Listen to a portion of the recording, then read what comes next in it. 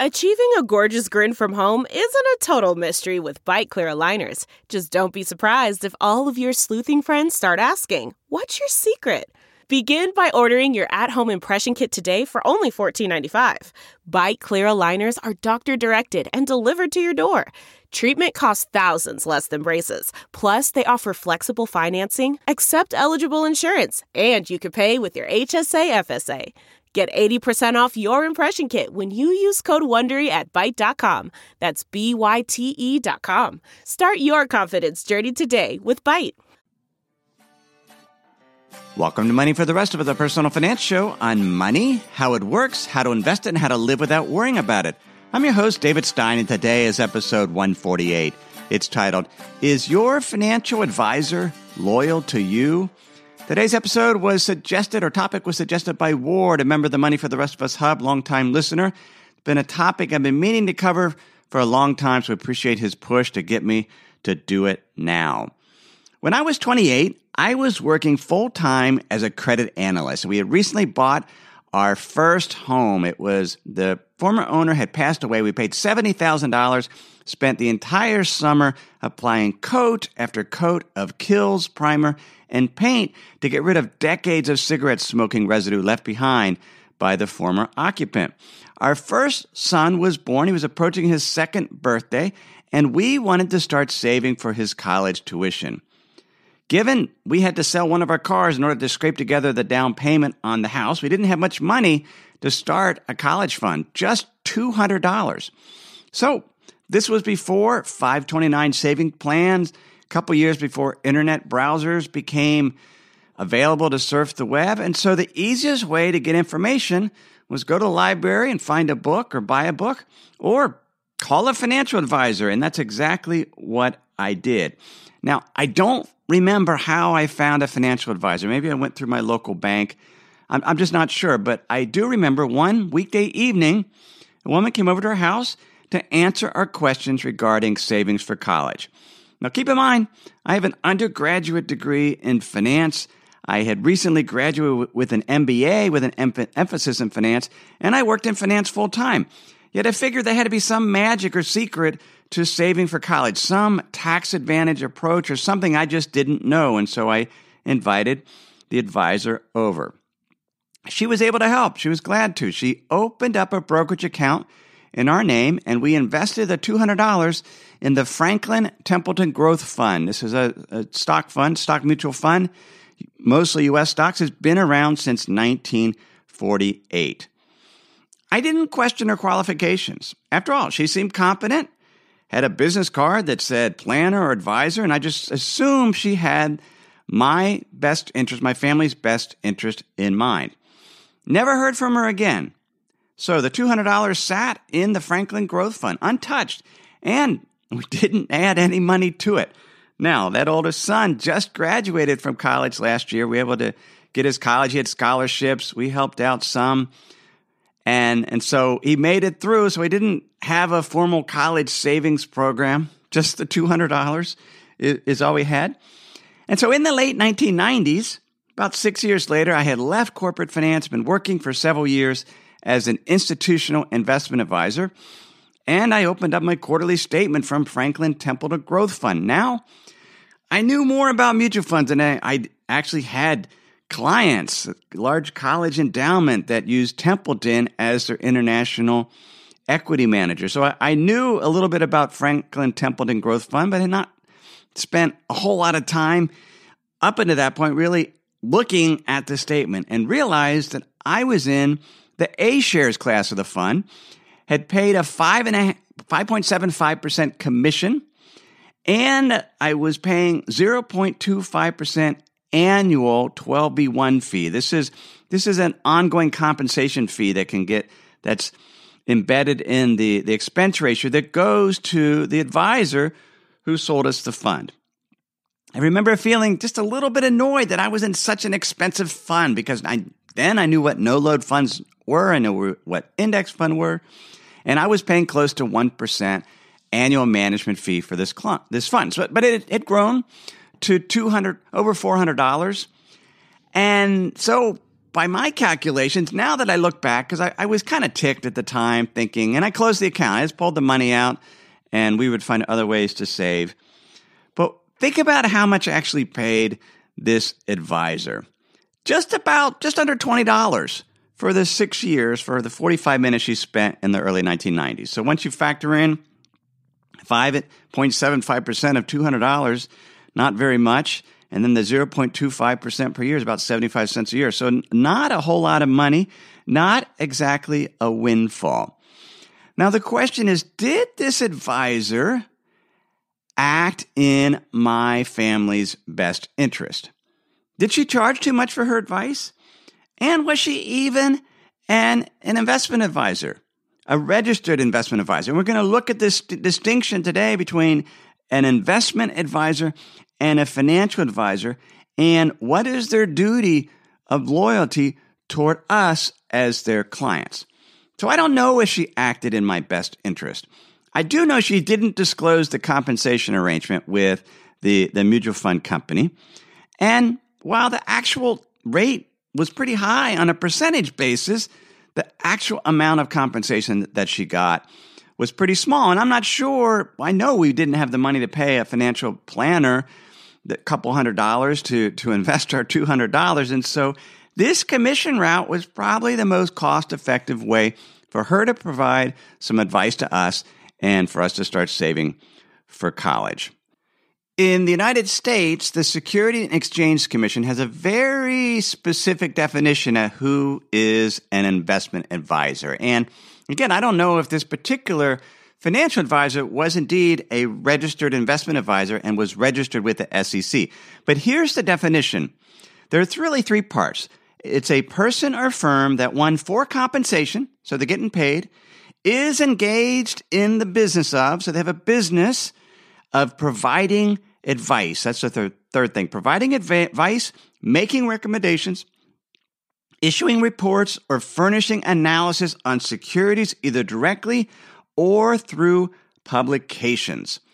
Now, when I read that definition, I've read that definition dozens of times because partly I'm trying to figure out, what am I? When I left my former investment firm and started a website to start educating, which eventually evolved into the podcast and the Money for the Rest of Us Hub, it's a big deal. Should I be registered as an investment advisor? Because I'm getting paid, so I'm receiving compensation. I have a business, and by that definition, I'm issuing reports and furnishing analysis on securities. And by securities, there are, on the Money for the Rest of Us Hub, for example, model portfolios as part of some asset allocation examples that include some exchange-traded funds, which are securities.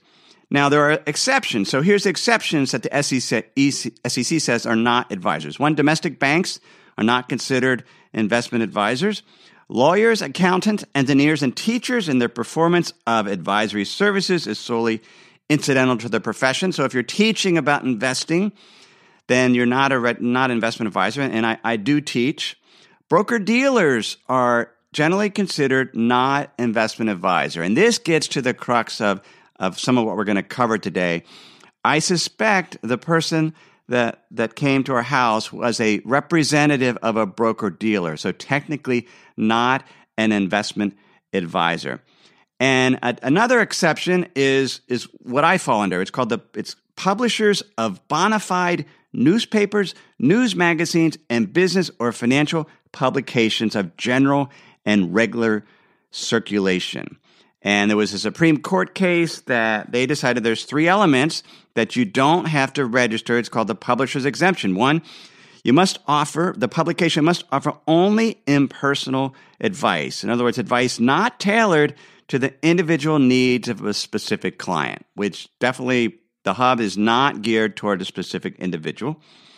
It must be bona fide, it says, which means contains disinterested commentary and analysis rather than promotional materials about a particular security, such as an advertising, thinking that, this stock is definitely going up. So it's impersonal, so it's bona fide from that aspect.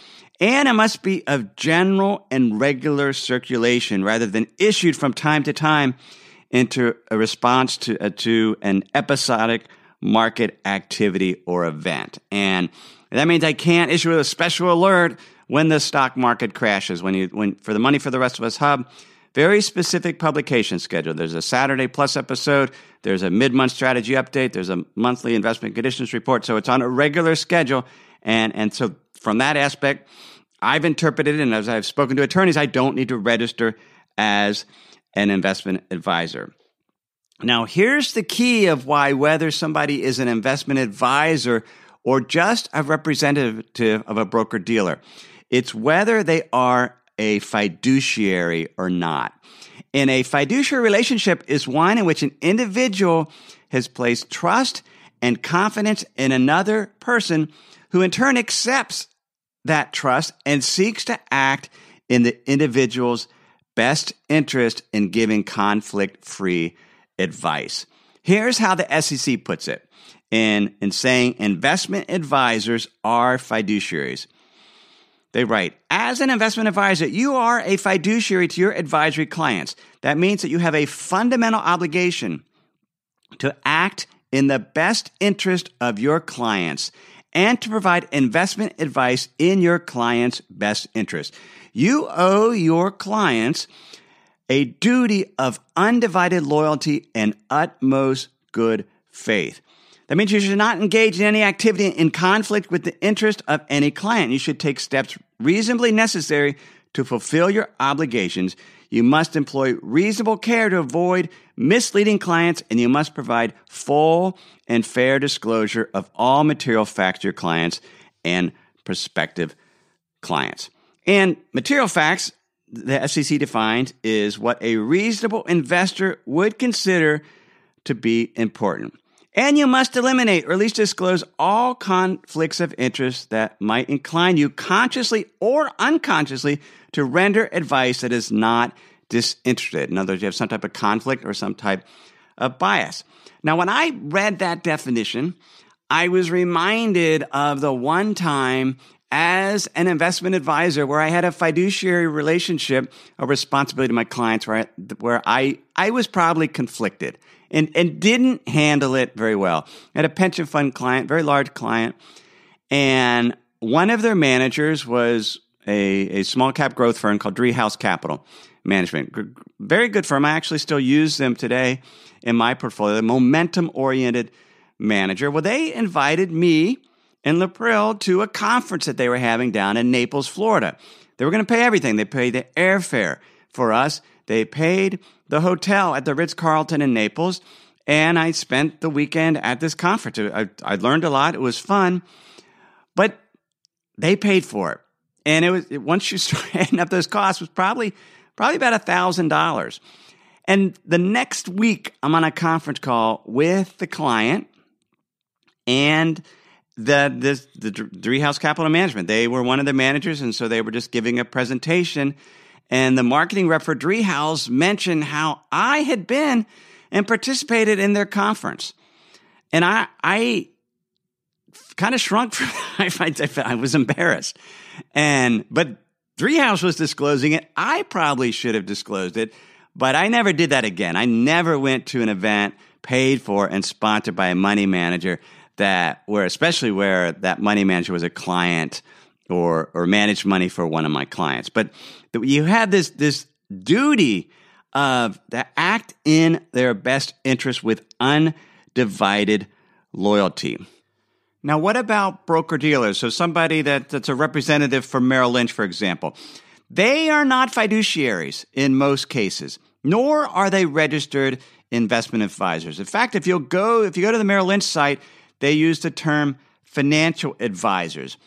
Broker-dealers and broker-dealers reps, generally, they don't register with the SEC, but they become members of FINRA, which is an independent, non-for-profit organization authorized by Congress to protect America's investors. This is from their website. Basically a self-regulating organization that oversees broker-dealer industry and makes sure that they operate fairly and honestly.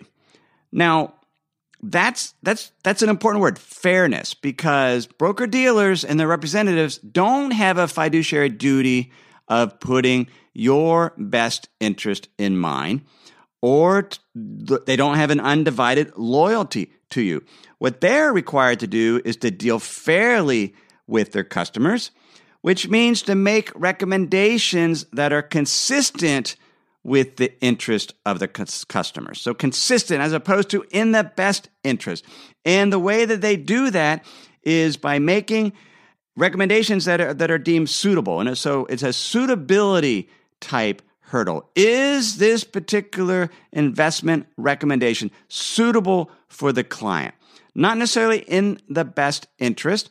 And this is really kind of a point of contention. And I'm getting this information in terms of suitability, et cetera. There was a study on investment advisors and broker-dealers that the SEC put out in 2011, and it was something that came out of the Frank Dodd Wall Street Reform and Consumer Protection Act, and they comparing the two because the idea was what's the difference between investment advisors and broker-dealers, and that's really the biggest difference. It's this duty of loyalty and fiduciary relationship that an investment advisor has, whereas a broker-dealer, a broker representative, has the responsibility to be fair and provide consistent recommendations, but not necessarily what is in the best interest of the client. Now, most broker-dealers are going to do what's in the best interest, but they don't have a fiduciary duty, which is a much, much higher standard, and which is why you don't see broker-dealers call themselves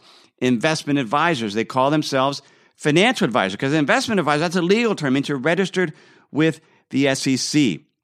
Here's how the FINRA puts it. They said an investment advisor is an individual or company who is paid for providing advice about securities to their clients. Although the terms sound familiar, investment advisors are not the same as financial advisors and should not be confused. The term financial advisor is a generic term that usually refers to a broker or to use the technical term, a registered representative. By contrast, the term investment advisor is a legal term that refers to an individual or company that is registered as such with the SEC or a state securities regulator. Common names for investment advisors include asset managers, investment counselors, investment managers, portfolio managers, and wealth managers. Although I can tell you, Merrill Lynch, it's a service called Merrill Lynch Wealth Management. Let me pause for a moment and share a message from this week's sponsor. We have a brand new sponsor to our show. It's Yahoo Finance. Yahoo's been around for decades. My first email outside of work was a Yahoo email address. But the financial side, I've used on occasion primarily to get data for dividend histories for particular funds or ETFs. But I was pleasantly surprised to get back on Yahoo Finance to see how it's evolved over the years. Now it's really a financial dashboard where you can get an understanding of what's going on with the markets. There are relevant articles from Bloomberg, Reuters, the Associated Press, and the Yahoo Finance team. You can look at the economic events calendar and see which data series are being released that day and what the consensus is. You can see the pulse of the markets at any time by going to Yahoo Finance. In addition, you could see all of your investments in retirement accounts in one place. With Yahoo Finance, you get a consolidated view of multiple accounts. Yahoo Finance serves as a financial hub for your retirement accounts, but also comprehensive financial news and analysis. You need to check out Yahoo Finance, particularly if you haven't been there in a while. Check it out at yahoofinance.com. That's yahoofinance.com. If you've been using Mint to manage your finances, you know they shut down several months ago. Well, let me tell you about the budgeting solution, the financial tracking solution I've been using for the past number of months. It's Monarch Money. Monarch Money is the top-rated all-in-one personal finance app. It gives you a comprehensive view of all your accounts, investments, transactions, and more. You can create custom budgets like I've done. You can set goals, collaborate with your partner. And now you can get an extended 30-day free trial when you go to monarchmoney.com/David. What I like about Monarch is the ability to customize what I want to see. I have custom budget categories, and then I can go on to the dashboard and see where I'm above trend on some of my spending. I especially like that Monarch will never sell your data to third parties or show you ads. After trying Monarch myself, I understand why it's the top-rated personal finance app. And right now, get an extended 30-day free trial when you go to monarchmoney.com/David. That's monarchmoney.com/David for your extended 30-day free trial. So we've described the duty of care for investment advisors versus financial advisors with broker-dealers. The duty of care for investment advisors, it's a higher standard, much higher standard in terms of the undivided loyalty, best faith, best interest of the client versus just providing recommendations as a broker-dealer that are consistent with the interest of the client. What about robo-advisors? Where do they fit? Well, they're registered investment advisors, and the SEC just in February issued a sort of a report or analysis or guidance to robo-advisors, something that they must be careful not to mislead clients. For example, they gave the robo-advisor is providing a comprehensive financial plan if and in fact it is not doing that, which is in the case of oftentimes the questionnaires are very, very simple that a robo-advisor use. It's not a comprehensive plan. They need to be careful that they're to not suggest that a tax loss harvesting service is providing comprehensive tax advice, and to let them know that information other than that's collected by the questionnaire is considered, that in other words, you're not considering other information, just the stuff on the questionnaire to make the recommendations. In other words, it's not this comprehensive service. It's not a comprehensive financial plan. And as registered investment advisors, robo-advisors need to make that clear. Now, there is a ton of confusion between what, and you saw it in my case, right? I didn't know what the woman that came, the financial advisor that came to help us with our college savings, what she was, whether she was a registered investment advisor or a financial advisor, what her duty of care and loyalty was. And the SEC has found the same thing as they've done studies. They've seen a great deal of confusion among the retail client base, individual investors. And as a result, one of their charges coming out of the Dodd-Frank Act is to come up with uniform standards to stop the confusion. And they recommended in that 2011 report that I'll link to in the show notes, and all the stuff I've shared today will be in the show notes, which you can find at moneyfortherestofus.net, or become a member of my free Insider's Guide, and you'll get those show notes and a summary article sent to you weekly. You can sign up at that website.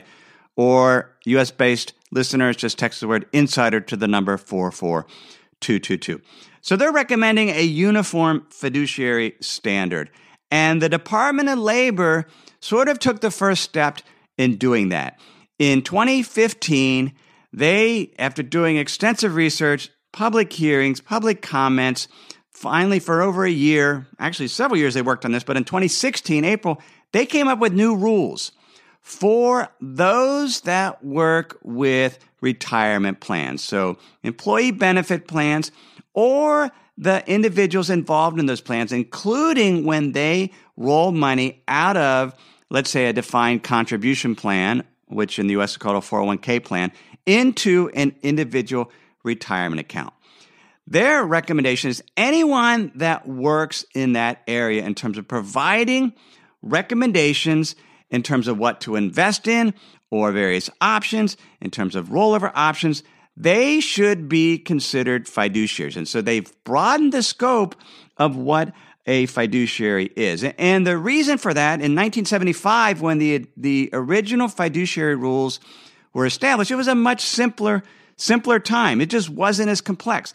Now there are so many options, and defined contributions have taken off. And so these 401k balances or defined contributions are usually overwhelming the largest asset that a client has or an individual has. And they need to know who the person they're talking to has undivided loyalty to them. Here's how the Department of Labor put it in the Federal Registrar where the new rules were published, and those rules were supposed to take effect in April 2017. As we'll see in a moment, they've been delayed. Here's what they said, that if some advisors are not fiduciaries, then, quote, they may operate with conflicts of interest and have limited liability under federal pension law for any harm resulting from the advice they provide. Non-fiduciaries may give imprudent and disloyal advice, steer plans and IRA owners to investments based on their own rather than their customers' financial interests, and act on conflicts of interest in ways that would be prohibited if the same persons were fiduciaries. So that's the Department of Labor. Now, there's been pushback, and one reason there's pushback is there's a lot of money at stake. The consulting firm A.T. Kearney estimated in a study that the DOL's new fiduciary rule would cost brokerage industry $11 billion in revenue over the next 4 years, as assets shift from more expensive products to less expensive solutions, including robo-advice. And so there's some money at stake, but also some of the concern, and this is why President Trump issued an executive memorandum in early February where he said essentially delayed implementation of this rule, this Department of Labor rule, specifically geared toward those that work with employee benefit plans and individuals, those that work with individuals that have individual retirement accounts.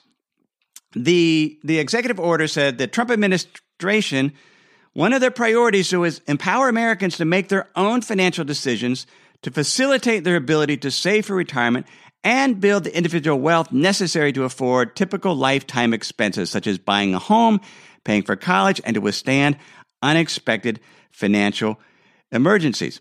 The executive order stated this new fiduciary rule may significantly alter the manner in which Americans can receive financial advice and may not be consistent with the policies of my administration. The order directs the Department of Labor to determine whether the new rule has harmed or will likely to harm investors due to a reduction of Americans' access to certain retirement savings offerings, retirement product structures, retirement savings information, or related financial advice, or will increase the price investors must pay to gain access to retirement services, or cause an increase in litigation. And so they're relooking at the rule to see if it will, in fact, cause individuals to have to pay more to get some investment advice. Here's what the SEC acting chairman, Michael Pivowar, says. To me, that rule, it was about one thing. Actually, let me start the quote over. Here's his quote. I have a very nuanced view of the DOL fiduciary duty rule. I think it's terrible, horrible, no good, very bad rule. To me, that rule, it was about one thing. It was about enabling trial lawyers to increase profits. Now, I don't know if I agree with that it's only because of attorneys going to get more from lawsuits. Certainly, there'll probably be more litigation because the standard will be higher for broker-dealer reps, for insurance agents. But the rule doesn't get rid of commission-based compensation. The rule doesn't say the only solution in a client's best interest is the cheapest solution. I had a fiduciary duty as an investment advisor in working with clients, and we didn't always recommend index funds or the cheapest option. Sometimes we used active management because that was the appropriate solution. But my clients knew that I had their best interest and I had undivided loyalty to them. And so I laid things out. Here's the pros and the cons of each investment decision or recommendation. And I think all financial advisors ought to be held to the same standard and do that. Kathy Davenport, a New York life insurance agent, says, my clients trust and rely on me to help them plan and save for retirement. But this regulation in Washington would put barriers between us by both limiting the way I can speak to my clients and by limiting my ability to offer products that they rely on for a secure retirement. I disagree with that. I think she still has the opportunity to sell whole life insurance or other products. I just think she has to do it in a way where she's a fiduciary, where she discloses or avoids conflicts of interest. And perhaps it is a more expensive product, but if it's appropriate and in the client's best interest for their given situation, take single premium immediate annuities, they can make a lot of sense for some near retirees. And so it's just leveling the playing field and avoiding. And one of the things that Erwin Stelter points out, he in the Weekly Standard, which is generally considered a pretty conservative publication, he talks about informational asymmetry, that the seller inevitably has more knowledge of the product than most buyers can have. And if somebody knows more about something and they're selling it to you, then it just makes sense that they be fiduciaries and have an undivided loyalty to you so that all conflicts of interest are avoided and you can have confidence in their recommendation and not wondering whether there's some ulterior motive. So what do you do if you're selecting an investment advisor, a financial advisor? First, ask them, what is your role? Are you a registered investment advisor? Do you have a fiduciary relationship with me to act in my best interest, act in good faith, and have undivided loyalty? How are you compensated? How are we paying for this? And how do you work with clients? So understand upfront and know these things and ask these things. And that way you can make an informed decision regarding selecting a financial advisor or an investment advisor, even if this law isn't ever implemented. These are things you need to know if you're seeking outside help with your financial situation. So that's episode 148. Show notes at moneyfortherestofus.net. Everything I've shared with you in this episode has been for general education only. I've not considered your specific risk profile. I'm not a registered investment advisor, so I'm providing general education on a regular, consistent basis. So have a great week.